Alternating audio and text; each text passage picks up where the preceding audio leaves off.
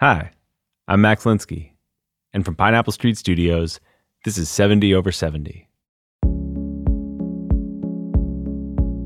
So starting Thursday, I'm going to be talking to some truly incredible people, all of them over the age of 70. I think we need to hear more from older people, especially right now. And that's a big part of why I'm doing this show, to get some perspective from people who've experienced a lot more than the rest of us, people we can learn from. But there's another reason I'm doing 70 over 70. One I wasn't even aware of until recently.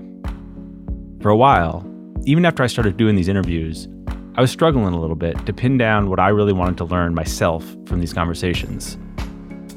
And then I had a few talks with the person over 70 who knows me best. And I started to figure it out.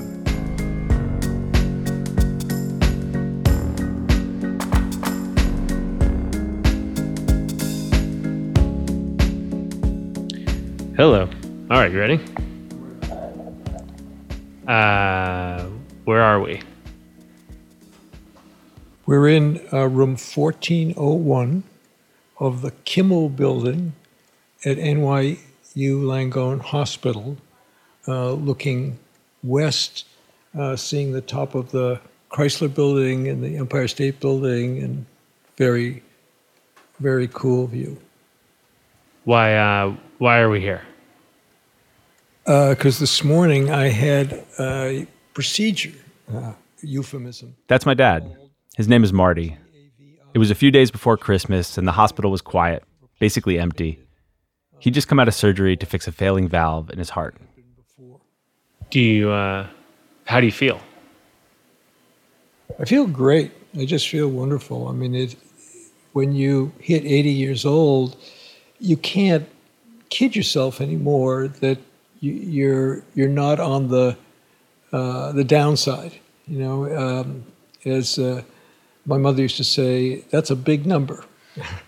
On the other hand, she lived to 102, and I love the life that I have.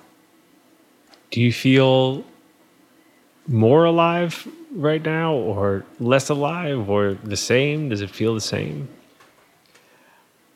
There's something about this time of life. You know, when you get up, you look ahead to next week's schedule, and there's nothing on it, and you got to figure out how you're going to fill it up. What do you mean? I have to create a life. It's like waking up and having a clean slate and saying, what am I going to do today? It does feel more like starting over again than I had anticipated. It also feels more glorious. A couple things you should know about my dad. First of all, he and I talk a lot. He asks me about my work. I'd actually been talking to him about this show for a few months at this point. And he asks me about my life. He does the same exact thing with my brother and sister. He's just one of those people who makes a habit of checking in, especially these days when he's got less to do. But even when he was constantly working, he always made time for conversations with people in his life who needed advice. He's good at that, and he likes it. But he's never been great at asking for help himself, or asking for anything, really.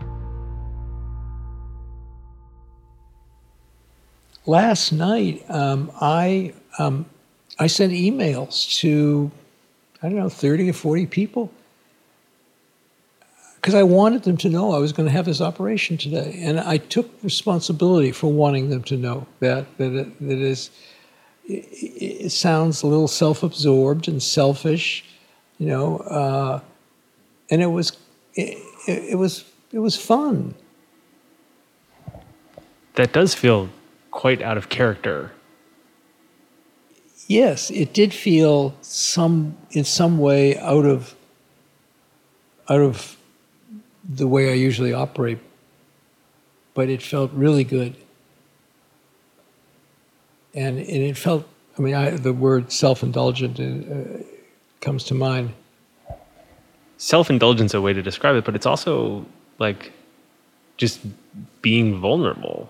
Well, but it's also, yes, and it's also saying to them, I care about you, and I want you to know the most important thing in my life.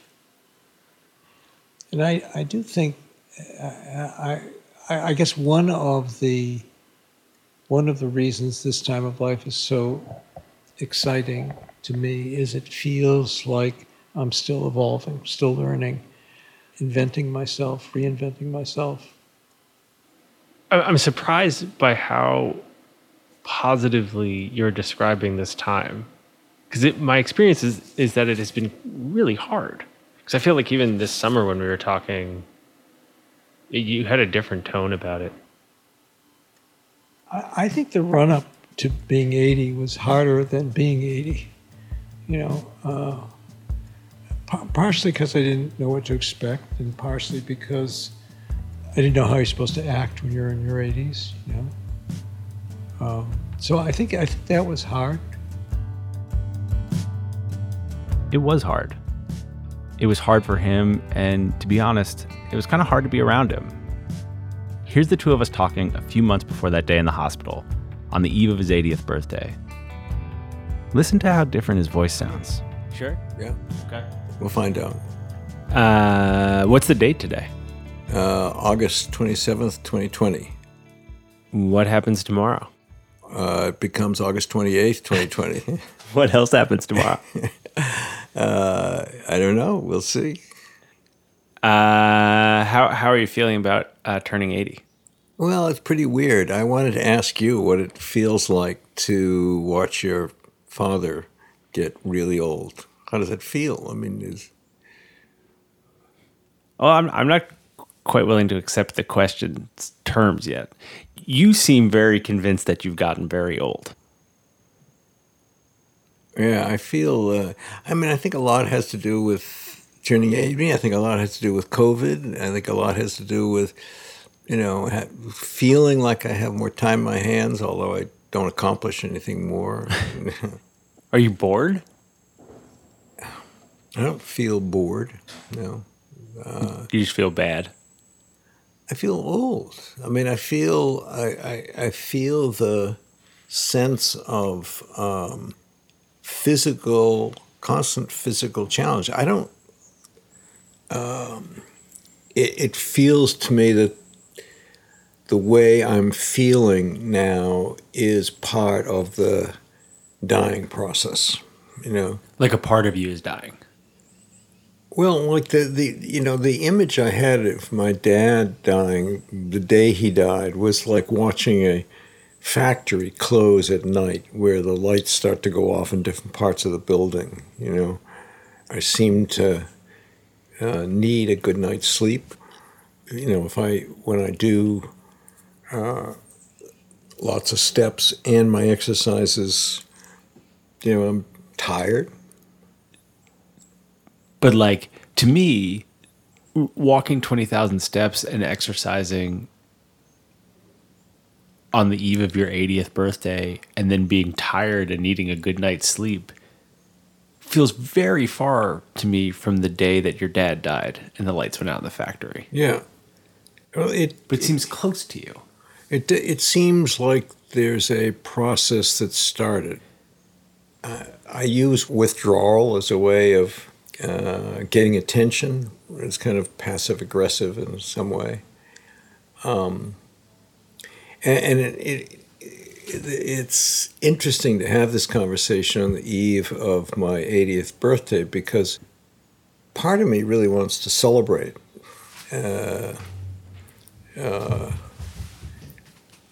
And part of me wants to have it go by completely unnoticed. I haven't seen anything from the first part. Well, there's something of withdrawal. I don't want to announce that I want to celebrate it. But you seem pretty down to me. I've been feeling pretty down. I mean, and I think, I feel that the playing field has shrunk.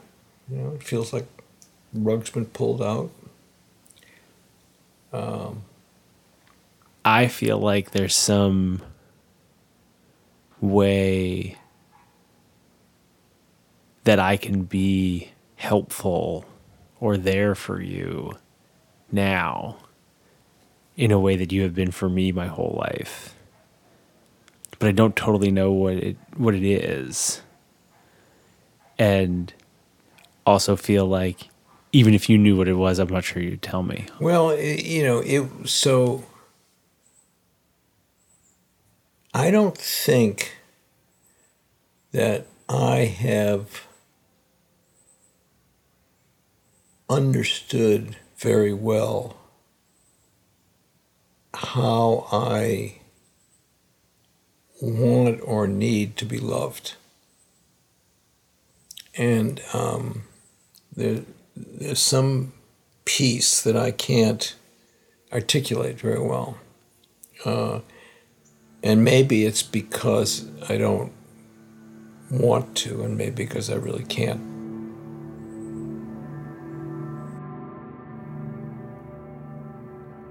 I'd never quite heard my dad like that before, and it freaked me out. Like I said, we talk a lot. My whole life, it's felt like we've been having this one long, continuous conversation. But now, all of a sudden, it seemed like dying had become a much more real, much more immediate idea for him. And that scared me, because it made me think about how much I still want to say to him, how essential this conversation of ours has been for me. So back in that hospital room, right after his heart surgery, I did what I always do. I asked him for some help.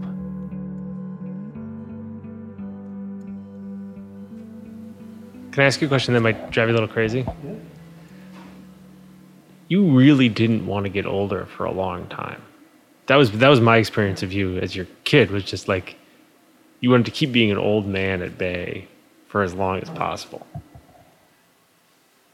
I think partially I was scared of it because what I'd seen with my father and falling apart. But why do I do an hour's worth of exercises and 20,000 steps a day? I mean, part of it is to hold off getting old, I think. But isn't there a thing, if you keep obsessing about taking 20,000 steps the way you do now, that could actually break you down?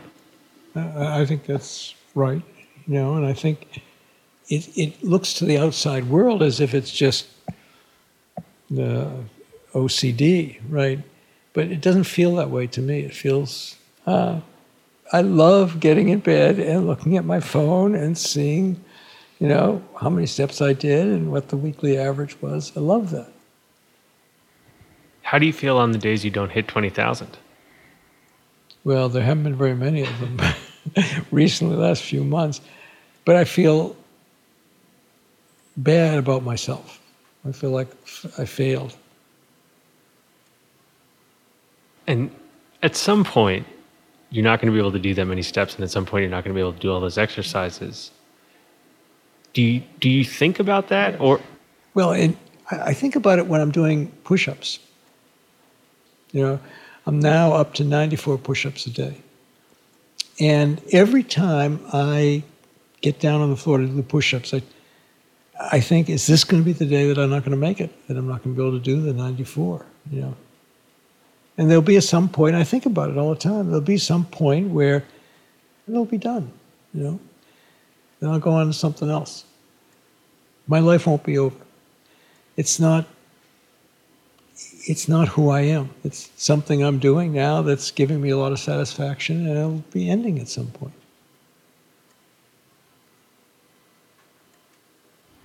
You seem so healthy and zenned out about it. Makes me wonder what the hell I'm doing with this project. I don't know what you're doing with this project either, but you'll figure it out. Yeah. You don't have a theory?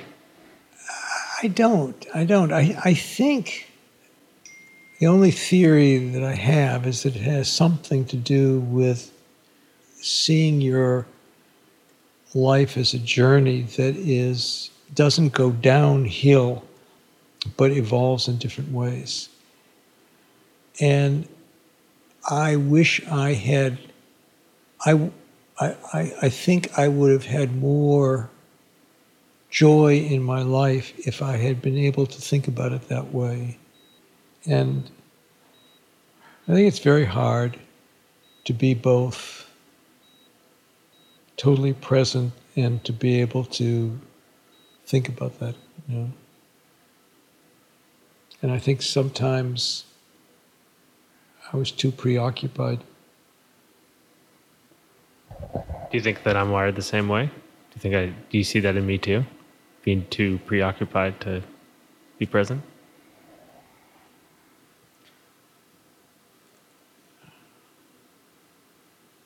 I would like to think, you know, this is completely self-congratulatory, but I would like to think that you used me to help you see patterns and tendencies that it would be harder for you to see if you were only immersed in them. To go back and forth from the metaphor that we use, the balcony and the dance floor. But I don't know why that would have so piqued your curiosity in some of the people that you're talking to. I think it's just, I also might just be real scared of you dying. Well, what's the fear? What are you afraid of? That it's unknown. The only thing that I have known is having you there, knowing I can talk anything out. I think for me, not knowing how much time there is left to do that is really scary, and then what's on the other side feels kind of impossible. Like how to move between the balcony and the dance floor without you. Well, it's the incalculable joy I get from our relationship. The idea of not experiencing that is hugely frightening to me. On the other hand, I have so much confidence in your capacity for managing that, making the most out of it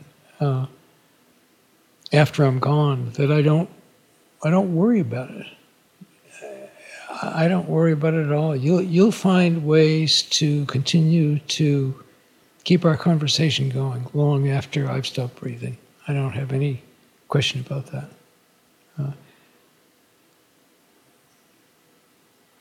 Maybe that's what you're doing with the show, is trying to figure out what it means to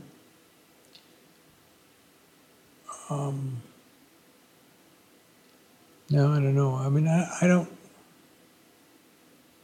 What were you going to say? Well, I was saying what it means to let go.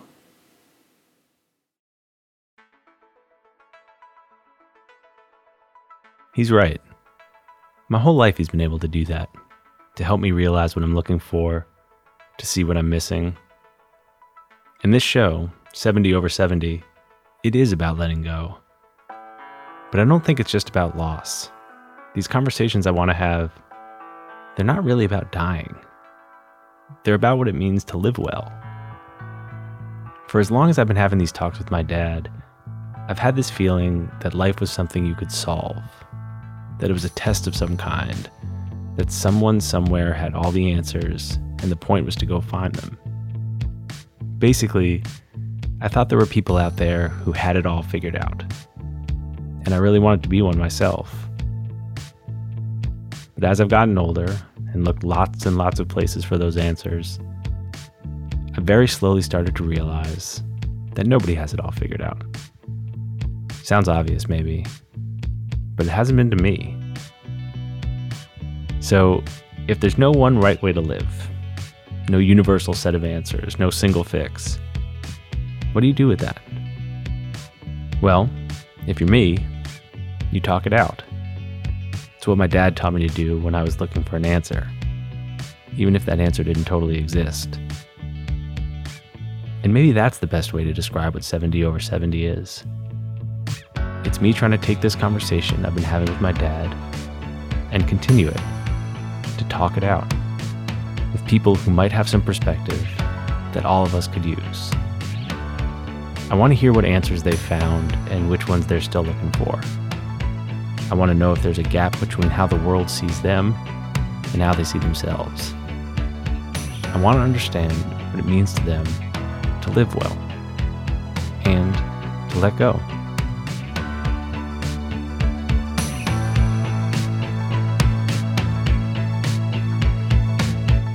"70 over 70" starts Thursday. Thanks for listening.